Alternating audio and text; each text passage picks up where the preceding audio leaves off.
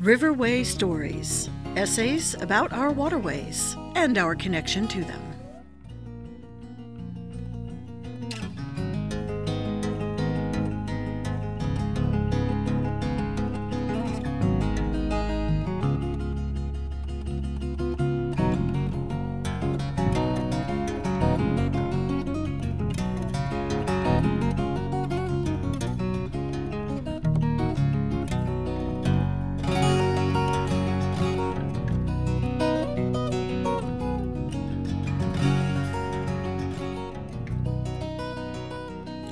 I'm Kathy Wine. I recently submitted a survey answering the question, who are the influencers in the Quad Cities? That was a good survey. I want to know the names others submitted. But if I was also asked, who are the influencers in the U.S., I would have to say Tulsa, Oklahoma. Tulsa's flooding problems mirror so many other towns in the U.S., including those in the Quad Cities. The city was founded 100 years ago on a major river and has a long history of floods, compounded by post-war growth, floodplain development, and frequent rainstorms. Sound familiar? By the 1980s, Tulsa flooding had reached singular proportions.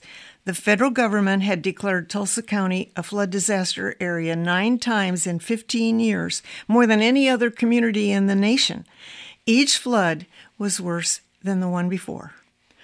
Today, Tulsa's floodplain and stormwater program is based on respect for natural systems. It includes comprehensive watershed management, dedicated funds for maintenance and operation, a prototype alert system, and a $200 million capital improvements program.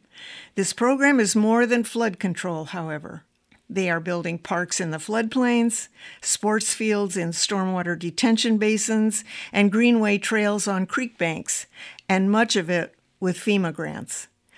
Because the federal government gave their program the highest rating, a 1, Tulsans enjoy the lowest flood insurance rates in the country. They are reaping benefits from national awards and favorable publicity. They are still building their program, and they're still learning. They know their location is in Tornado Alley and that there are guarantees Tulsa will flood again. They are working to prepare for the inevitability. But without question, they've come a long way. Tulsa's progress has been called an example of what can happen when a community fully commits to solving urban problems. Quad Cityans can hear the steps taken by Tulsa at the next Quad City Flood Resilience Alliance meeting, November 16th, 3 to 4:30 at Riverdale City Hall, and come prepared to be inspired.